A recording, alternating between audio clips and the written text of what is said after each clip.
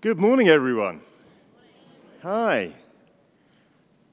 I think I feel a bit like the Queen of Sheba. Do you remember how she arrived in Jerusalem? And she looked around. And she said, "The half was not told me." I remember reading about the opening of your new church building all those years ago and hearing about the church through the years, and just coming here this morning and seeing this amazing plant you've got and just seeing the life of the church community. I think I want to echo the Queen of Sheba. The half was not told me. Bless you. Bless you. And bless you too for what is, I understand, a long-standing connection with the work in Mandritsara. I'm not sure I realise quite how far back that goes and how real it is, and that's just fantastic. And for some of you, the whole Good News Hospital project may be something you're just hearing about for the first time this morning, but I know there are a number for whom your interest goes back a long way, and it's lovely to be building on that.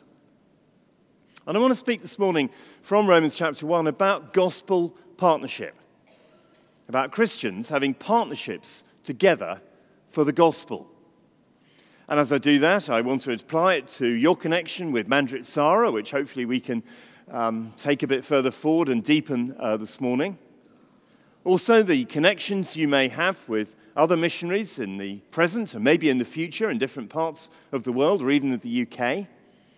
But also the kinds of partnerships we all need in our own locations as we try to outreach and to tell other people about Jesus. Romans is a good place to think about mission work, because as well as being this great account of the doctrine of salvation and all sorts of other things, it's basically a missionary prayer letter. Paul was writing to Rome saying he wanted to visit them on his way to do new work in Spain. And so he's queuing himself up for that visit, and he's speaking to them about this great partnership that they have and how important it is to him as he goes forward into this new work in Spain. And obviously my relationship with you is not Paul's relationship to the Romans, but it sets the scene nicely, I think, for what we're doing this morning. In the early part of the letter, he says a little bit about his whole background and how he came to be an apostle and so on.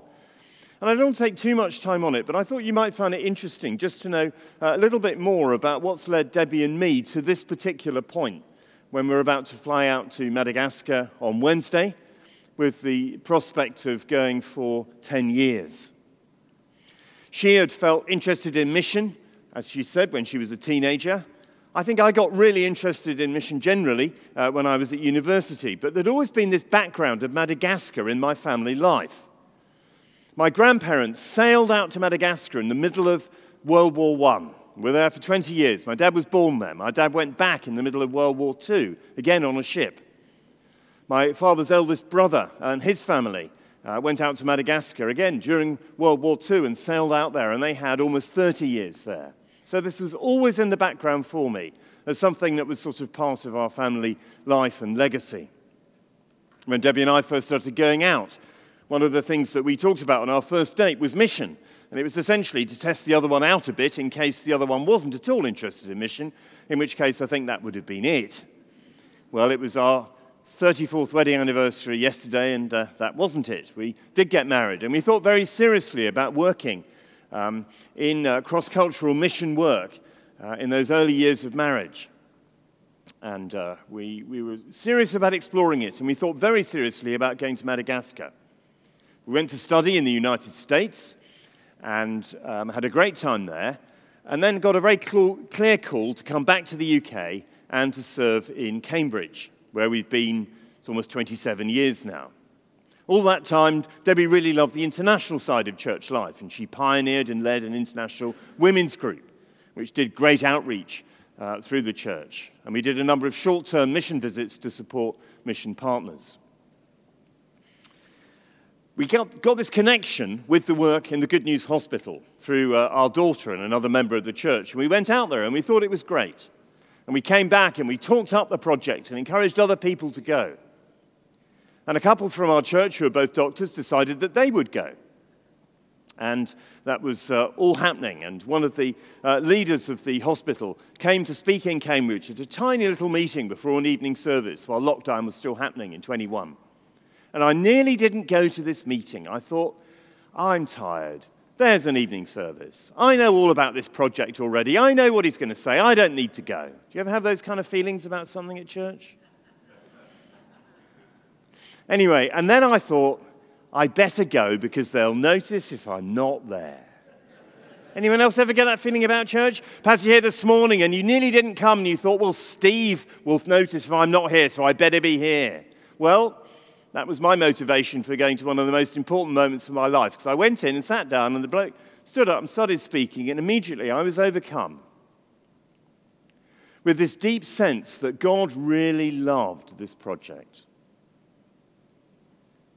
That it expresses in deed through the hospital and word through the preaching the heart of the gospel, of good news, of God's grace, of his healing, of his love.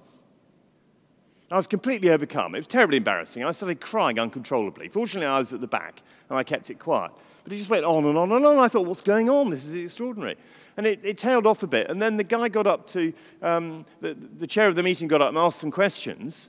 And they said, we're looking for a Bible teacher. And it was as though electrodes were attached to my body. I don't think I'm exaggerating too much. Preachers usually exaggerate, but I don't think I am. I was almost physically shaking.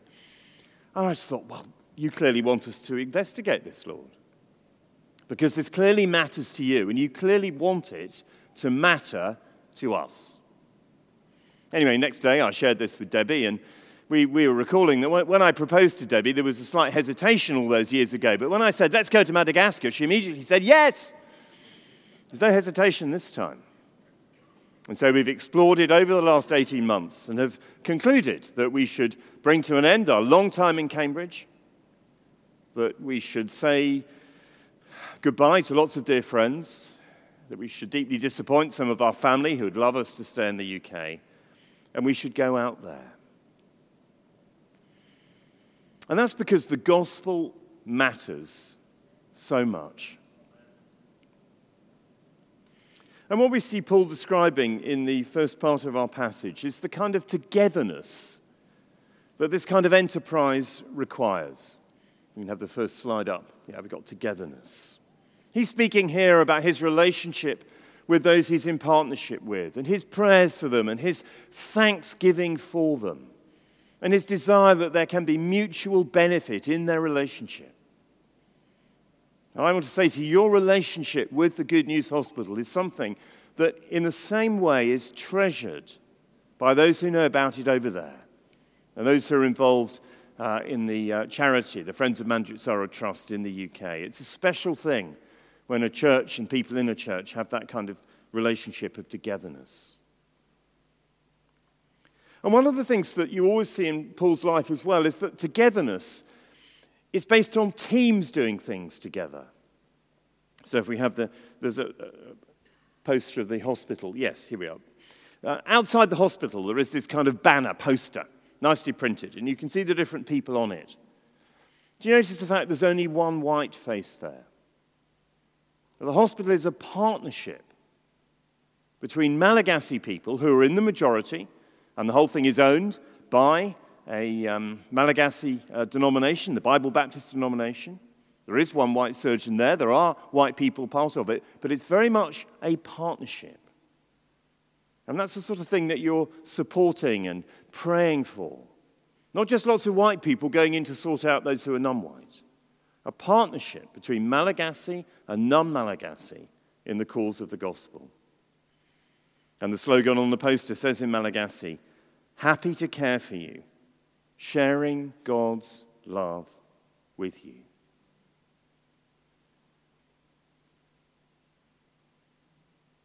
Just think for a moment of those who are not in Chessington, but who you support. It could be Good News Hospital, could be other people. Realize how precious that is to them. Think also for a moment of your own attempts to reach out in your neighborhood, community, and workplace. And think about those who you can partner with in that. Paul always worked in teams. And outreach to people is typically teamwork. There's a member of our church who I remember coming up to university same time as me. We were in the same year in the same college. And there was a group of us who witnessed to him. And he would say now that he became a Christian, not just because I was witnessing to him or one of the others, Graham or Tim or whoever they were witnessing to him. It was a team of people who together were witnessing to him. Who could that be in your life? Let's skip the next slide and go on to the next point, indebtedness. And I'm moving over a lot of Paul's language without really engaging with it here, you'll realize. And we're on to verse 14. Paul says, I'm a debtor both to Greeks and non-Greeks. He said he wants to go to Rome because he's so keen to be able to share the gospel with people who are not Jews, who are Gentiles. And then he refines it a little bit. He says, I'm a debtor both to Greeks and non-Greeks. Now, we need to decode this a little bit. The Greeks were the elites, cultural, educated people who thought that they were very clever and wise and better than everyone else. And they divided the world into the Greek part, which was them, and everyone else who wasn't them. I've been in Cambridge 26 years, and I can say it now. That's how Cambridge thinks of the world. And to some extent, probably all of us do. We divide it up. And Paul says that he is burdened and obliged and responsible to take the gospel to both halves. We've spent all these years in the modern equivalent of the Greeks, because that's what Cambridge is. Our church is not all Cambridge students and Cambridge graduates, but there's a heck of a lot of them in the church, and it's been an amazing privilege. I mean, they're all much cleverer than me, so I feel completely outclassed academically all the time, but you kind of get used to that after a bit and realize they're all normal underneath. But it's been the most amazing ministry privilege. And the Lord has now said to me, that's it. You're done there. Your responsibility there is ended. And I want you to go to some people who are different. And I want you to take seriously, in a way you haven't before, that I have a heart for the poor. And he's been impressing this on me. Because, like it or not, I've spent 25 years plus ministering to some of the most privileged people in the history of the human race, in all sorts of ways. And now he says, I want you to remember that the gospel is for the poor. And the gospel is for remote regions. And the gospel is for forgotten regions. And the gospel is for people in villages where they don't have proper toilets and where there isn't much education. And I want to have this complete break from what you've been doing and take you somewhere totally different. And I want you to feel, he's been saying, a sense of indebtedness, that you owe them something. And you simply owe it to them as one human being to another. Because when we've received the gospel of Jesus Christ, we have something that we must share. And that's part of what lies behind our going.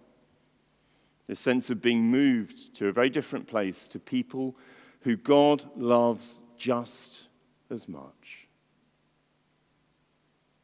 Now let me ask you, who are the Greeks and the non-Greeks in your world, your locality?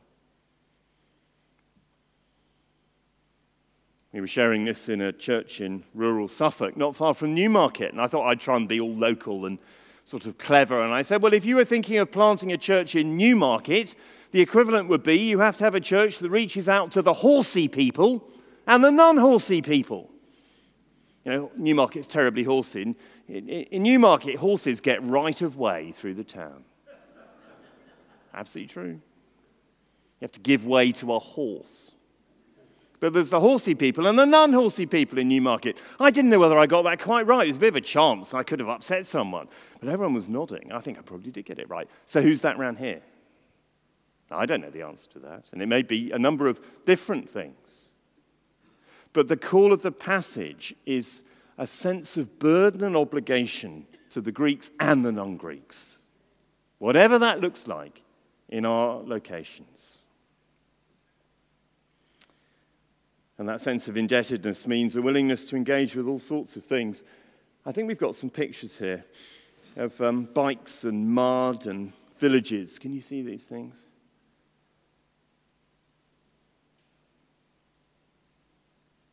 I'm not an action man type. I mean, I like running a bit, but I mean, I can't mend cars. And the idea of being on a motorbike, I'm not going to have to do it. This isn't really me. When we thought about being missionaries back in the 90s, in the end we decided not to and go to Cambridge. And my mum said to Debbie, "Oh, I'm so relieved." She said, "Julian's not practical enough to be a missionary." And I've gone backwards since then too. And it's tough, and it's tough leaving the family behind. There's a sacrifice there. But there's also an eagerness. That's what Paul speaks about in verse 15. That's why I'm so eager to preach the gospel also to you who are in Rome.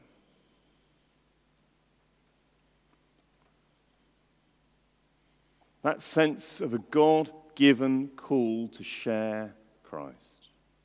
That sense of indebtedness and of obligation. He allowed it to release within him an energy and a zeal and a passion. And I think those things are there for every Christian to some degree, but I think they can get lost. I think they can cool. I think we can be distracted. I think it can become routine. Even some evangelistic activities can become routine. And one of the things about this whole strange sort of thing in our lives that's happened has been a reinvigoration of some things that I think for me had got a bit routine and maybe a bit cool. An eagerness just to tell people about Jesus Christ. An eagerness to say to people, actually, God is part of my life, and actually I'm doing this because of God. And actually eternal issues matter. I have a friend, and I was running with him. He's a sort of a kind of a doctor, and we were talking about the hospital. And I said, I need to say to you, Christoph, that as well as this hospital being a really good humanitarian enterprise in its own right, doing all sorts of good things for people's this worldly needs, it's the eternal thing that really matters to me. It's eternal destinies. And he said, oh, yeah, I do know that. But I think I'd lost some of the confidence sometimes in those kind of casual social situations at saying that kind of thing. Some of the eagerness had gone, and somehow the Lord's brought a bit of that back. What about you this morning?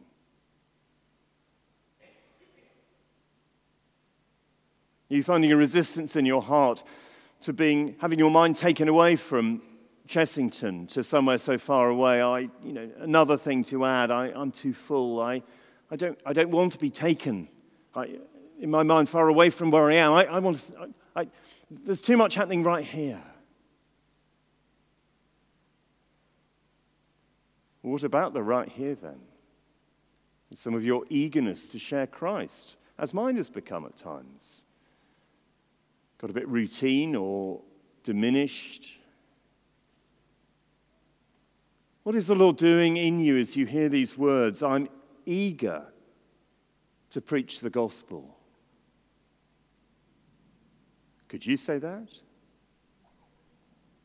And if you can't, in all sincerity, say that this morning, then will you get in tune with that sense of inhibition, and just say to the Lord, I can't quite say that this morning, but I'll tell you what, Lord, I'm eager to be eager. I want to want. Will you make that your prayer, if nothing else from this morning? I'm not there, but I want to be there. That's one of the things that holds you back. And this is very common, I think, in our country at the moment, is a sense of shame about the gospel. Paul comes on to that when we read verse 16, "For I'm not ashamed of the gospel, because it is the power of God that brings salvation to everyone who believes." The kinds of cultural pressures that we're facing at the moment, and just the sneering things that are said about Christians and Christian belief all the time, are really very difficult. I had an uncle who died recently, and he left something to be read out at his funeral. And he talked about his own journey from Christian faith into atheism. And he said, the resurrection, which I regard as the most ludicrous of a number of irrational Christian beliefs. And I thought, is that really a kind thing to say at a funeral when there are grieving people who are Christians and you're sneering at their beliefs as ludicrous, and they can't get into a dialogue with you, which you never allowed in your life, and now you're wrecking or affecting the funeral by sneering at their belief in the resurrection? There's a lot of sneering, and there's a lot of reasons why we can feel ashamed, but Paul was not ashamed of the gospel, although in his day there are all sorts of reasons to be ashamed of it. It's not like it was amazingly credible and persuadable in his day. There are all sorts of reasons in his day why it wasn't, but he says, I'm not ashamed of the gospel. Why? And what he majors on is the fact that there's a power there. He could have said, because it's true, and that would have worked just as well, but he chooses to focus on the fact that there is power there. It is the power of God that brings salvation. There is something in the message of Jesus Christ brought home to people's hearts and lives by the Holy Spirit. There is a power there that you can't find anywhere else. It is just nowhere else. There's healing. There's rebuilding. There's bridge building. There's cleansing. There's bringing back to life. And all with a wonderful message of forgiveness and reconciliation. There is power there.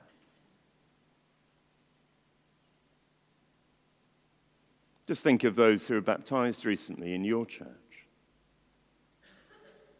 A power in each of their lives greater than the power of the sun or the biggest star in the universe. A power there. There's a power in your life, which is the power of God to save you. And I found myself so encouraged at the thought of being able to go out and share the gospel. I mean, in many ways, it's completely ludicrous, to borrow that word from my uncle, to think of me at my age trying to learn 2 languages, as well as having to brush up my French. I'll be operating in 3 languages, none of which I speak, 2 of which I haven't got a clue of at the moment. And they're going out to remote villages, albeit with a team again, but they want me to do some gospel preaching to people whose culture is completely different. In many ways, it does sound completely balmy, but the Lord seems to have called us. The Malagasy folk out there seem to want us to do it. What encourages me is that there is a power in the gospel. And that this power has actually been at work in and around Mandritsara in an amazing way. So 30 years ago, there was one church, one Baptist church, which fitted in someone's front room. There were 12 people in the room.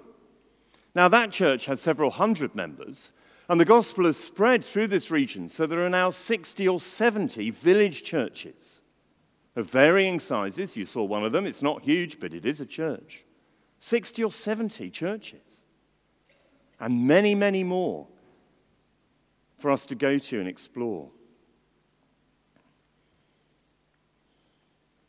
And that leads to a kind of bullishness. Have we got this picture of the zebu? The ox? I was wondering what word to use for not being ashamed. And not being ashamed is a great phrase, but you want to kind of turn it around and make it positive. And I like the word bullish, because when you're bullish about something, you're positive and energetic, and you feel you've got a certain power behind you. These ox called zebu, and they're big beasts. You wouldn't want to meet one on a kind of alley that didn't have any width to it. They're enormous. You have to get out of the way. And I think the Lord wants us, even in our day, to have a bullishness about the gospel. To realize it remains the power of God's salvation. To realize this is a great day to be doing church and outreach and ministry and church planting in the UK. There are problems, but it's a great time to be doing it. To realize that churches are being planted, to realize that people are being saved, to realize that people are being raised up in ministry. And in case you're feeling a bit ashamed or a bit discouraged or more sheepish than bullish, let me invite you again just to let the word speak to you about this. It is the power of God's salvation. And then finally, and I'll have to rush through this, he gives his explanation, verse 17. For in the gospel the righteousness of God is revealed, a righteousness that is by faith from first to last, just as it is written, the righteous will live by faith. And we have a picture of a man in a wheelchair, if we can get that up. This is a guy called Lammy, a lovely guy who always smiles. He was converted through the hospital project and the outreach. We think he has cerebral palsy, and they managed to get him this wheelchair, and he wheels himself around in it. He has received Christ, but he's not been healed of his cerebral palsy. The hospital's humanitarian and medical and educational work is great, absolutely fantastic.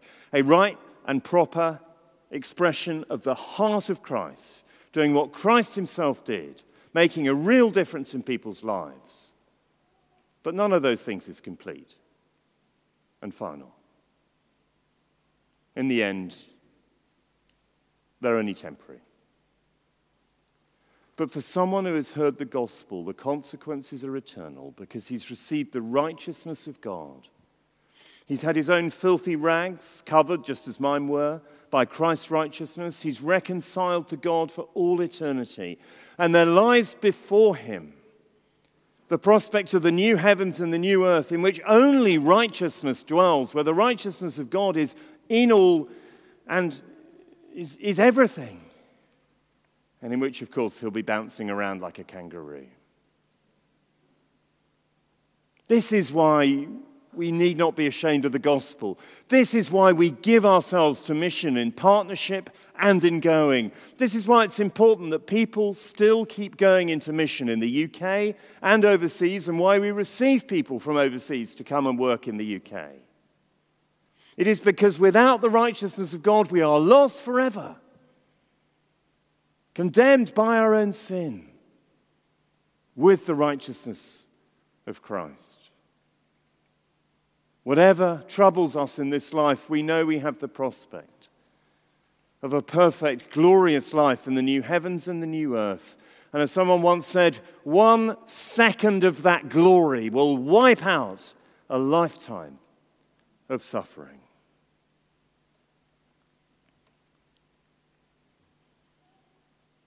We go very much aware of our weakness, aware of our need, aware of the immensity of the challenge, and so dependent on folk like yourselves who support us in prayer and your support for the project in general.